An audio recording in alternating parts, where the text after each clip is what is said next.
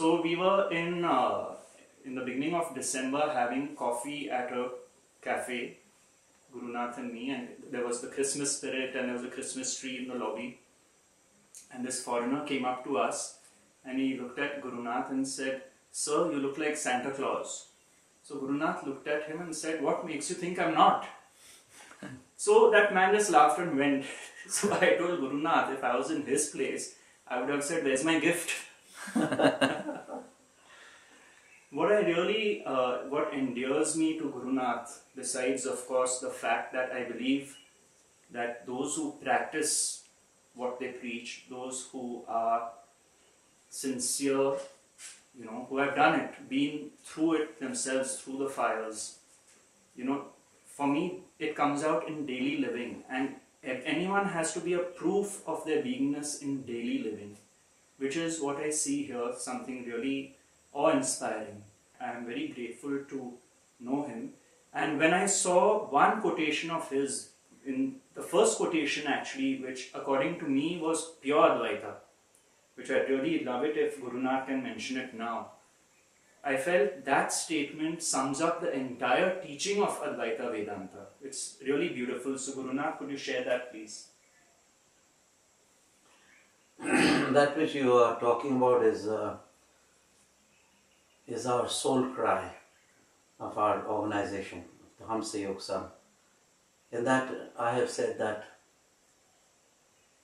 if earth peace is to herald the dawn of the new age, we must all realize that humanity is our uniting religion, breath our uniting prayer, and consciousness our uniting God. And I said this because to by and large entirely and tie together the whole of humanity in one chord. I said people are praying to Ishwar, to God, to Allah, but they are not coming on the common ground for that. There's no unity in that. So what is the connectus canasis? What is the connectus connectare of the prayer which everybody chants? It is the breath, the ajapajap, hamsa, soham, shiva. So the breath without taking any name is the connecting factor of the whole of humanity. Therefore breath is our uniting prayer. We are born human beings. It's a fait accompli. So the first religion is not Christian or Hindu or Muslim or Catholic. First religion is humanity. So humanity is our uniting religion. Breath, our uniting prayer. Because with breath, if you don't breathe, you can die. And that is the most basic, fundamental and yet essential prayer of humanity, which is our breath, which keeps the whole of humanity together.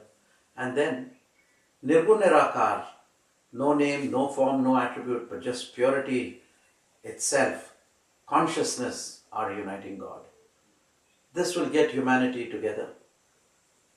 And I feel for the future, they must have this as their basic platform of understanding.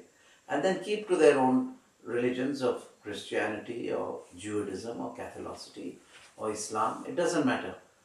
But know basically that humanity is our uniting religion, breath our uniting prayer, and consciousness our uniting God. And then the world will be one. A unity in diversity of religion.